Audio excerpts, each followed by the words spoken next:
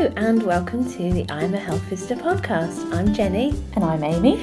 And today we're going to talk about some guidance that came out in December, or guidance or... Sort of a regulation, I suppose, wasn't it? Yeah. So it was from the MHRA. Yeah. I think you've got the long form written down, haven't you? The Medicines and Healthcare Products Regulatory Agency brought in a new regulation to say that from 2019, so obviously from this year, teething gels weren't going to be available in supermarkets anymore. And I saw lots about this in the news and kind of on various Facebook groups and Twitter, and it was all over everywhere a little bit, wasn't it? So we thought it would be a good opportunity to do an episode on teething. Yes. Since we've not done one. No. And I think it was generally seemed to be looking at, for goodness sake, they're taking our teething gels away, and a bit of a not quite hysterical reaction, but a bit of a kind of, they don't know what they're doing. Yeah. Because obviously these decisions are always made with no consideration, no evidence, no real thought to what they're doing, is there? Yeah. I think there's just a kind of... It's a change in... you're asking people to change what they do from day to day, isn't it? So that's challenging. That's always hard to get people to change their habits. Yeah, you know, if they're used to using teething gels and teething powders and things like that, then asking people to change from something they believe is working is a difficult thing. And that's the thing. It's that belief that it's working. So where should we start? So I suppose, I sort of thought we'd probably be good to talk about like kind of just normal teeth, like what's normal, because obviously there's, health visitors I'm sure will be aware, there's a huge range of normal in terms of teeth, isn't there? And parents often ask us, when do they get their first teeth? And I always just say, when you see their first teeth. Exactly. It's that thing, is often the panic in parents when solid foods come out and they're showing other signs of being ready for solid foods. It's like, I can't give them anything they might need to chew because they've got no teeth. It's like, would you put your finger in their mouth at the moment happily? Yeah. God, no, their gums are really hard. Right, okay. Yeah, and it's so obviously some babies are actually born with teeth. Yes. I had one last week actually, a new birth, where they'd had a tooth removed because it was kind of not quite not securely. Oh right, or is actually an airway risk? Yeah, so they'd had one removed. Blimey. Before they at birth. Yeah, and they were born with two teeth, so they'd still got one, and then they had one removed. But that does occasionally happen. I think I've only seen maybe 3 or 4 in total, so it's not really common. But and the fear always is about how that will impact on breastfeeding, but actually, if the positioning's correct, then it shouldn't have much of an impact at all. The tongue covers the teeth, and So generally, from birth it can be. And then it does say kind of up to 12 months plus. So some children are kind of 12 months and are still very gummy and haven't really got any teeth yet. Yeah. But obviously the peak is around 6 months. Yeah. And they start from the midline going outwards, don't they? Yes. Bottom front teeth are the ones that come first, apparently, around 5 to 7 months. And then the top incisors, so the top front teeth, just after them, 6 to 8 months. And then either side of the top front teeth, 9 to 11 months. Either side of the bottom teeth, bottom lateral incisors. Incisors. Incisors. Amy pronounces again, guys, I'm great at this. Come through 10 to 12 months, and then the molars, the first molars, 12 to 16 months. Oh, and that's really when the fun begins, the molars. So that's when they're quite a lot older. And then the canines towards the back of the mouth, these come through at 16 to 20 months. And then the second molars are the last ones to come, 20 to 30 months. It says that most children have all their milk teeth by the time they're 2.5. Yeah. That's interesting, actually, that the canines come through after the molars. So in my head, even having had 2 children, I don't recall that happening. I'm currently running my tongue around my own teeth, trying to think yeah. Oh, okay, right, yeah. I know, it's a funny one. But there you go, that's what it says. Obviously, this is a kind of... That's the average. It doesn't necessarily mean that if there's anything different from that, then it's a concern. It's just the kind of most commmen order. And it's worth looking at you and your partner's teeth a bit more, because I had issues with my youngest where it would have been one of his bottom lateral incisors. So the ones one out from the middle. One came through, and the other one no sign of, and we'd check up at the dentist and things, and it was only when I mentioned it at the dentist, and they sort of said, well, it might be that he doesn't have one. It's and I said, well, I've got mine. And it's like, I think my partner's got, I think my husband's got I've never his. looked at his lateral incisors. Yeah, exactly. It wasn't on my checklist when we started dating. If ever I'm in that situation again, it now will be. Yeah, you seem lovely, but let's just check your lateral incisors. But when I went home and said to him about it, he was like, oh, yeah, well, no, I've only got 3. And I was like, what? Oh. And he was like, right. And because I had been saying to him about my concerns about this tooth not coming through. But he just hadn't He'd not thought at any point to say, well, I've only got the 3. Yeah. So there we go. So maybe, as I say, there's a huge range of normal with teeth, as we know. Yeah. So that's kind of what the average is. And it actually takes up until about 2.5 years for all of the teeth, the milk teeth, generally, to come through, doesn't it? So it's quite a long process, really. I mean, in terms of teething, the actual process itself, obviously some babies just sail right on through and don't have any issues at all. No. So I think there's a lot of kind of hype and, we talk about it a lot and parents worry about it a lot. And some babies just have no drama with it at all. Obviously some do have more than others. Yeah. It does feel at times, though, like some parents, any and everything is going to be teething. It's hard, though, isn't it? Because the symptoms are quite vague. Yeah, tricky, So it's saying things like the symptoms would be things like, obviously, the gum itself is sore and red, so you can see it looks kind of inflamed. If they've got one cheek, really flushed, that kind of one rosy cheek. Oh, yes, look. I remember that look very well in mine. But then if they're gnawing and chewing on things a lot, well, they do, don't they? Yeah, they explore orally. So. And I think so often you get in clinic these babies who are like 8 weeks old and sort of 10 weeks old, who parents are like, I think they're teething because they're dribbling. But actually that is when the salivary glands start working. Yeah. And so it's like, no, they're just dribbling. Yeah, so this is a normal thing that is starting to work. And so it's worth it remembering things like that to offer that reassurance. Because I think it is something where there is so much advertising around teething and products for teething. Yeah. That it is always that thing where, and that's why often parents will think everything is teething because they're being sort of advertised a multitude of solutions to this problem. Yeah. I don't really know if you can even call it a problem. It's a normal biological thing. It's just a thing that happens, yeah.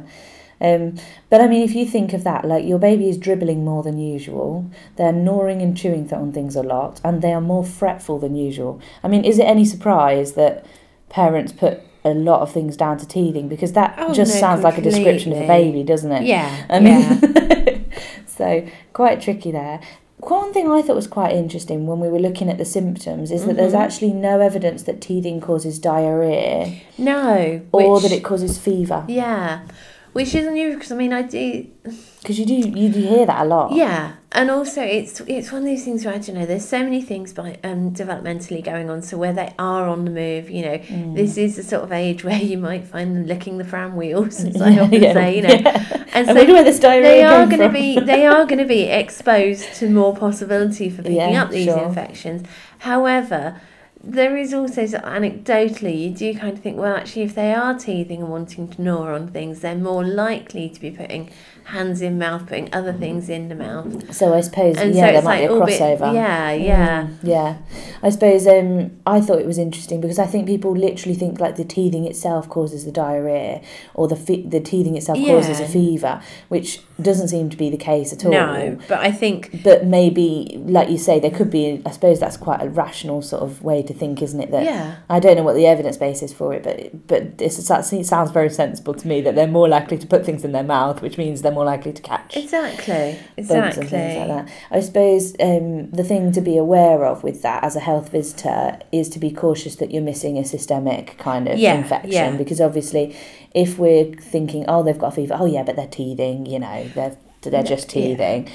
I think we need to be wary that teething doesn't cause a fever. So if they've got a fever, that's because they've got an infection of some kind, which it may still not require any action whatsoever. But just to not mask an illness, or be wrongly attributed. I think it's that thing of don't just immediately say, oh, it's because of teething. Look at those symptoms. As you would do with any infection, symptomatic treatment. If they're describing reduced appetite and intake, then you want to be discussing with them how they can help increase their intake, continue them to be hydrated and things. If they are having considerable diarrhea, then you want to be making sure that they're having adequate sort of electrolytes and things in. So it's just kind of sensible assessment, really, as you would with anything. But that's the sort of typical symptoms. And I suppose kind of what things help, what things can we suggest? Because they say first line should always be the non-medicinal, which, as we know as health visitors, I think we're generally pretty good at advocating the non-medicinal stuff, aren't we? So things like flannel cut into strips, wettened, put in the freezer so it's nice and cold, and then they can gnaw on that because it's quite knobbly and it's icy cold and things, so that's quite nice. Massaging the gums with your finger even and things. Yes, definitely. Obviously a clean finger. Clean finger, just make me laugh whenever I see that. Massage their gums with a clean finger. Teething rings and things. And I know with my second, they had these cute little sort of neckerchiefs. With a teething panel on the bottom. The bottom triangle was teething, which was brilliant because it was always with us. Yes, I've had a mum once who had a baby who was teething very, very young. I think he was only sort of 4 or 5 weeks, something like that, and he was teething. And she'd bought this glove thing because she said it's because he's teething so early, there's so few things I can actually give him or do because obviously he's not at that age yet where he's kind of competently grasping things, bringing them to his mouth. How old was he again, sorry? He's only sort of 5 or 6 weeks. Right. Very, very young. But he was teething, like teeth were coming through. Oh right, blimey. So he definitely was teething, but she'd found it was like a glove because he used to chew his, as they do, chew his thumb and his hand and his fingers, and it was sort of like a baby mitten, that had teething. Wow. Gel, well, not gel. No. Teething, what's the plastic that's like slightly. So like you're describing the stuff that's on the bottom of the bib. Yes, like sort of silicone-y kind of patches. That's the one. I had one of those, which she thought was brilliant. I suppose it's finding something that works for them that's age appropriate. And obviously if they're 6 months or older, sort of strips of banana bits in the of freezer again, or cucumber with the skin taken off. Yes. And obviously under supervision for any of these things. And of course breastfeeding, if you're breastfeeding, is brilliant as any kind of, breastfeeding solves all problems. Well, it does. It's like soothing, centres, gives you a good dose of oxytocin so you can then get through the rest of the day as well. And that's just the mum. Exactly. So breastfeeding can be good because as well that obviously has a calming effect on the baby and is very soothing. And comforting, lots of cuddles. And so with the teething gels, it kind of comes off the back of the NICE guidance, really not recommending them as well, doesn't it?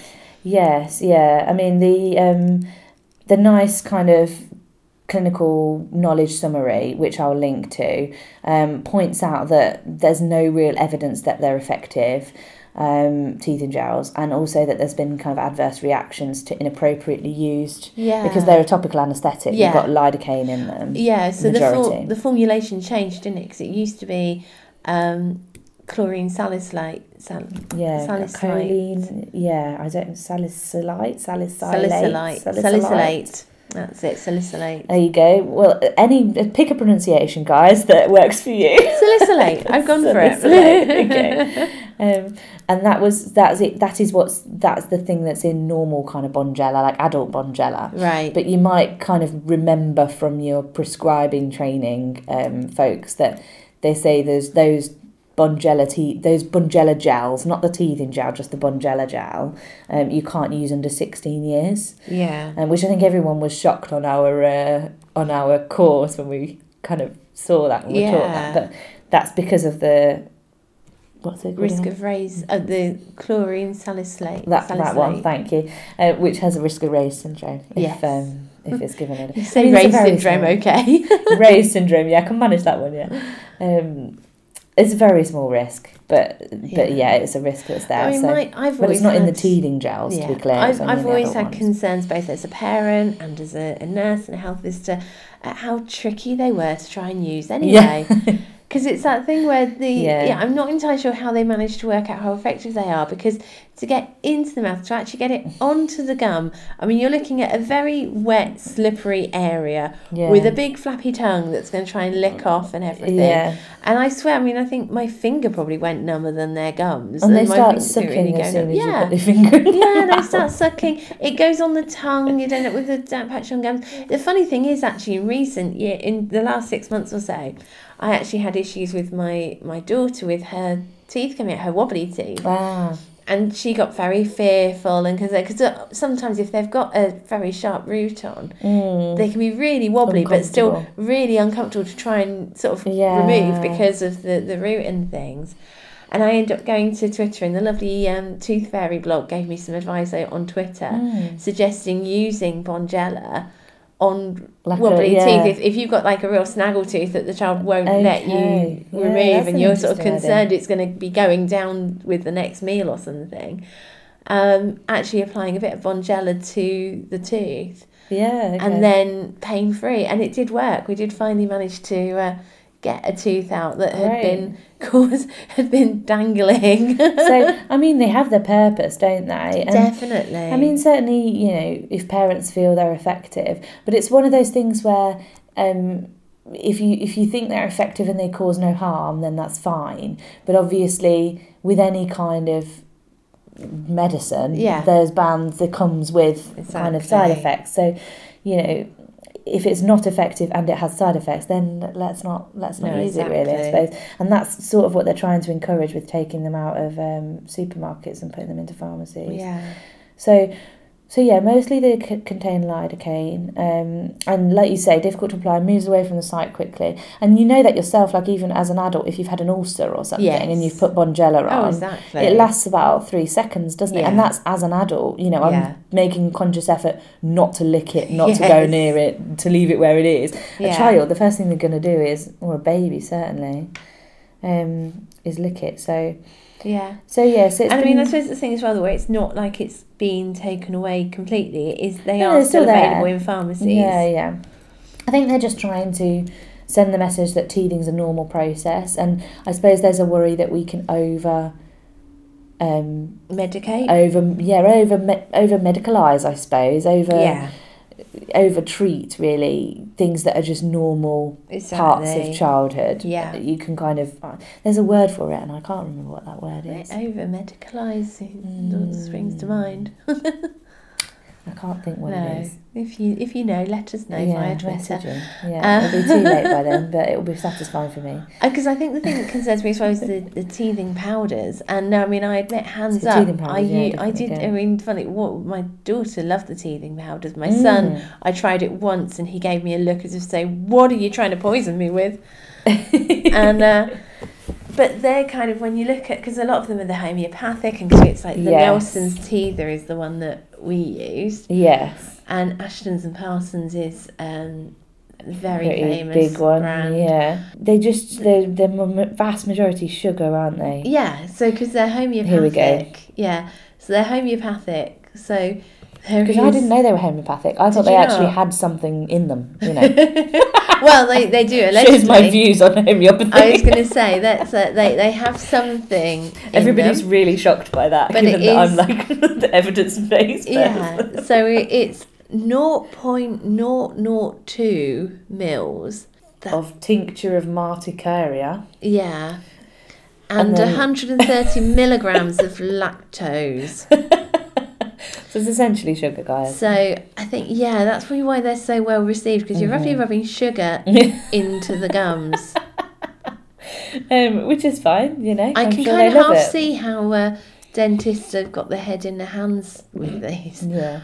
I mean, it says that kind of the line from the NICE clinical knowledge summary and all of that is the advice should be given that there's no good evidence to support their use, but to follow instructions re dosage if they are used. Yeah, well, mainly because actually if they overdose, they can end up giving them diarrhea because of all the lactose they're ingesting. Exactly. Oh, it's nothing to do with the tincture of whatever it is, because obviously there's such a tiny fraction. And it's the about lactose. The sugar. And it is that thing where actually, it could be any powder that you're rubbing into the gums. I think it's more the massage that's effective. Which, as we said earlier, massaging their gums is an effective intervention for teething. That is effective in itself. And when you're rubbing powder onto their gums, that's what you're doing, isn't it? You're massaging the gums. So it's a bit like, there's that argument about inflammatory gels and massage. They say inflammatory gels themselves, not particularly useful. No, because you could be rubbing lard in and it would have the exact same effect, because essentially the thing that's useful is the massage. So I think that's the same case. And this is the thing as well, where they are saying if a baby is experiencing pain with teething, then actually paracetamol and ibuprofen are going to be more effective than these teething gels. Yeah. Because obviously it has a systemic effect. It's actually a painkiller. Ingested and absorbed. And I think especially the ibuprofen, because it does have that anti-inflammatory effect. If you've got red swollen gums, then it goes without saying that something that will help reduce that inflammation will be effective. So it's kind of those non-medicinal things that we're trying to emphasise, and then with the backup of paracetamol and ibuprofen if it's really needing that. And I often find sort of during the day babies are more distractible from the pain and things.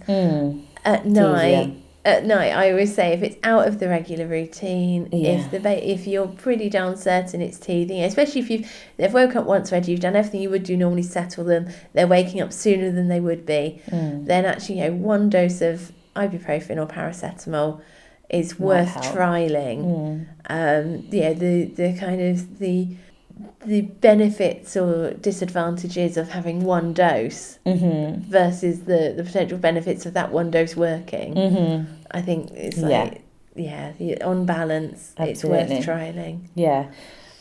So that's generally kind of interventions and things for teething. I mean, caring for their teeth, I suppose, kind of fits nicely into this as well. And because there is an ongoing campaign from the British Paediatric Dental Association. I think I've got that right. The British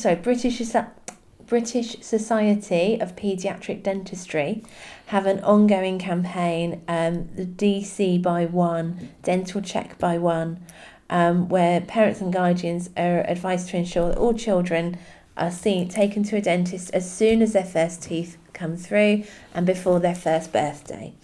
And I know, funny enough, when we were preparing this, and you were saying that you think some parents are still being told not to go until 2. Well, it's just, I've certainly seen the campaign, and I think it's brilliant. I'm really pleased that it is happening, because it does actually give parents a go-to say, well, actually, no, it is supposed to be now. But I definitely have seen in practice a lot of parents being told, when they're 2, come when they're 2, 2.5 kind of thing. Which is tough, because the advice from Public Health England... So I'm not sure whether it's filtering quite down to every dentist, I suppose, is what I'm saying.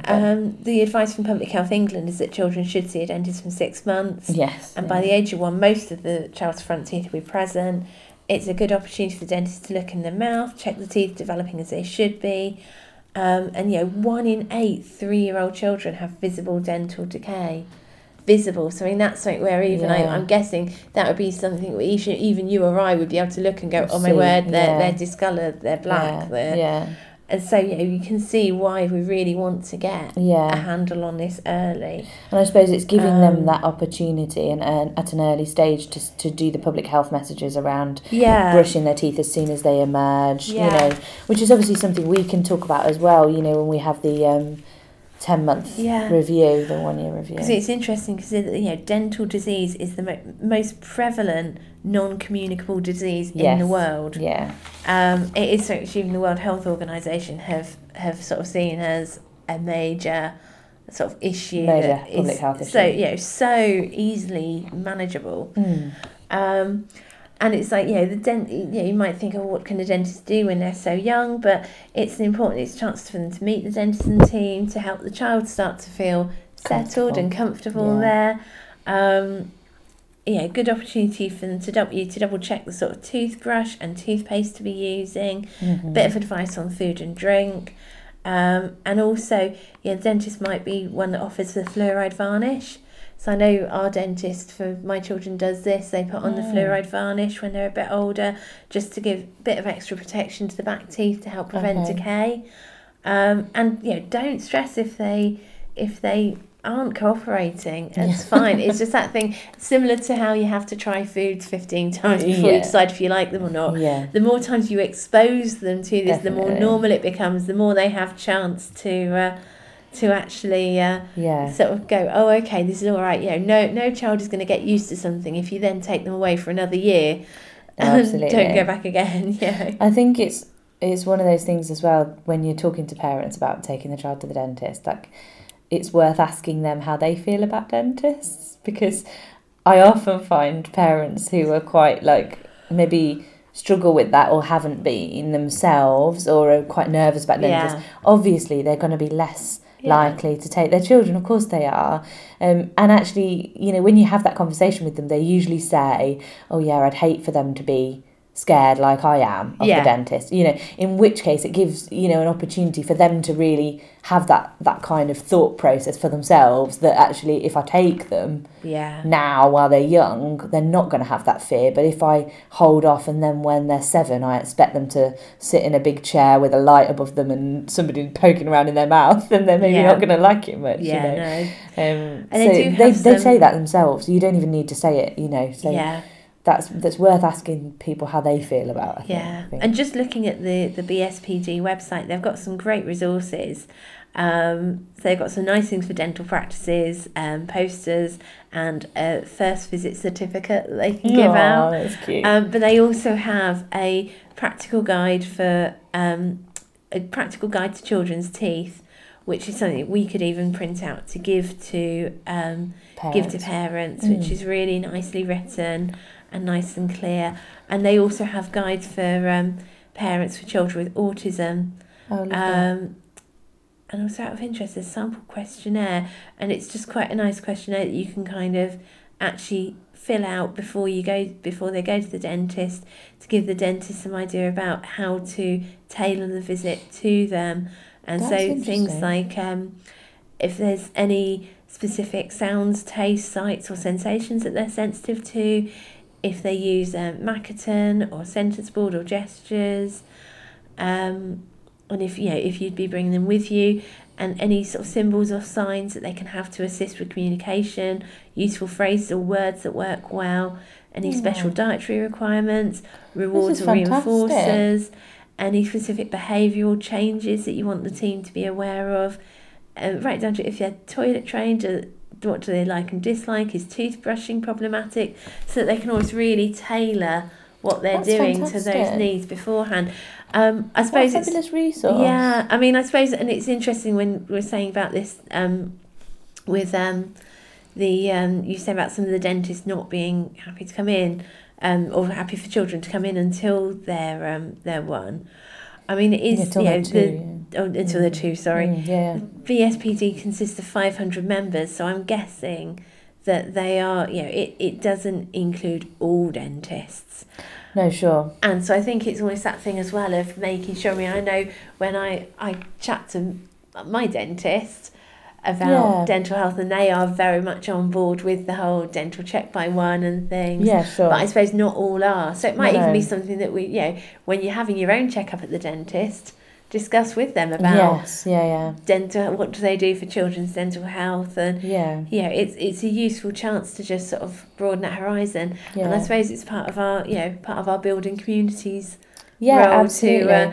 To just be advocates, even in our own time. I mean, I definitely don't stop being a health visitor outside of work hours. My husband often talks about my health visitor head, and doesn't quite understand that I only have the one head.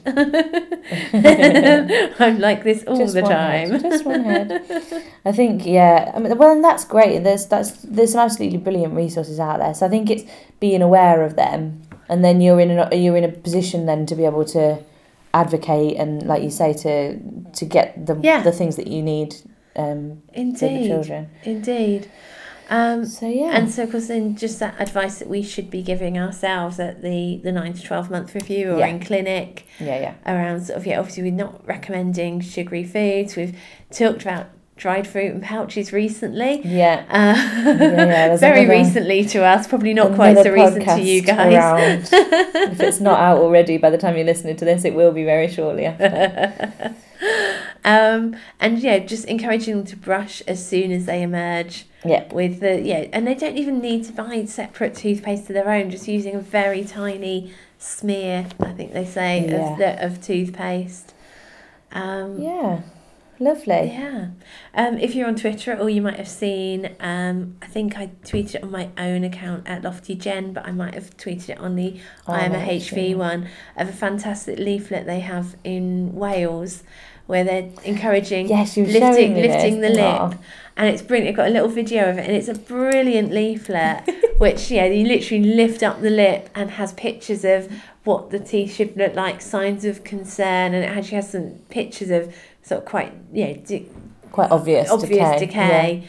And I think it's just a lovely thing where it just really gets in the head, that thing. It's that kinesthetic learning where you're actually sort of involved in, and the leaflet you literally lift the lip on the leaflet. It's very, very good.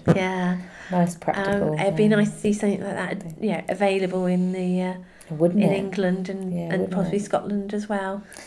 So I think that's all I've got to say about teething. Have you got any more on teething? No, I think we've covered it. We've covered it, and it is just that thing of reassuring. It is something which is going to happen to all children at some point. Of course. I think it's that thing about it's really important to have those early conversations. To just talk about the normality and take the fear out of it. Clinics are perfect for this, aren't they? Yeah, definitely. Okay, well, thanks so much for listening, everybody. And so don't forget to look us up on Twitter at I Am a HV, on email I Am a Health Visitor, written long form, all one word, at gmail.com. And also if you're listening to us on iTunes, please do subscribe. We'll get that word out. Subscribe, then you'll get all of our episodes just come through automatically to your phone.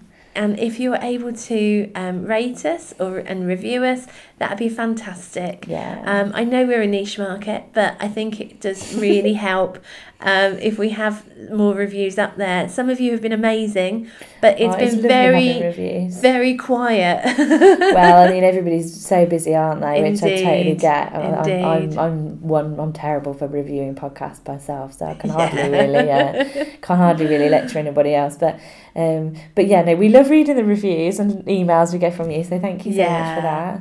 And also, if there's anything else you want us to cover in the coming few months, let us know. Send us your requests. If you've got any ideas, or even if you think you're doing something special and you want to tell us about it, we would love to hear from you. It'd be lovely to do some interviews with that'd with be you wonderful. Guys and tell us about what's going on in your area. Absolutely, if you've got a new kind of initiative that you've started, or even just a slight change to practice that you think is really effective, or something like that, something you've been involved with, please tell us. Or even if you're a student, you've been looking at a particular area for an essay or something, and you've uncovered something interesting, let us know. It would be lovely to involve you. And we can share everything far and wide and allow lovely health listeners. Anyway, I think that's us for now, isn't it? That's it. Thanks for listening. Take care in the meantime. Bye-bye. Bye.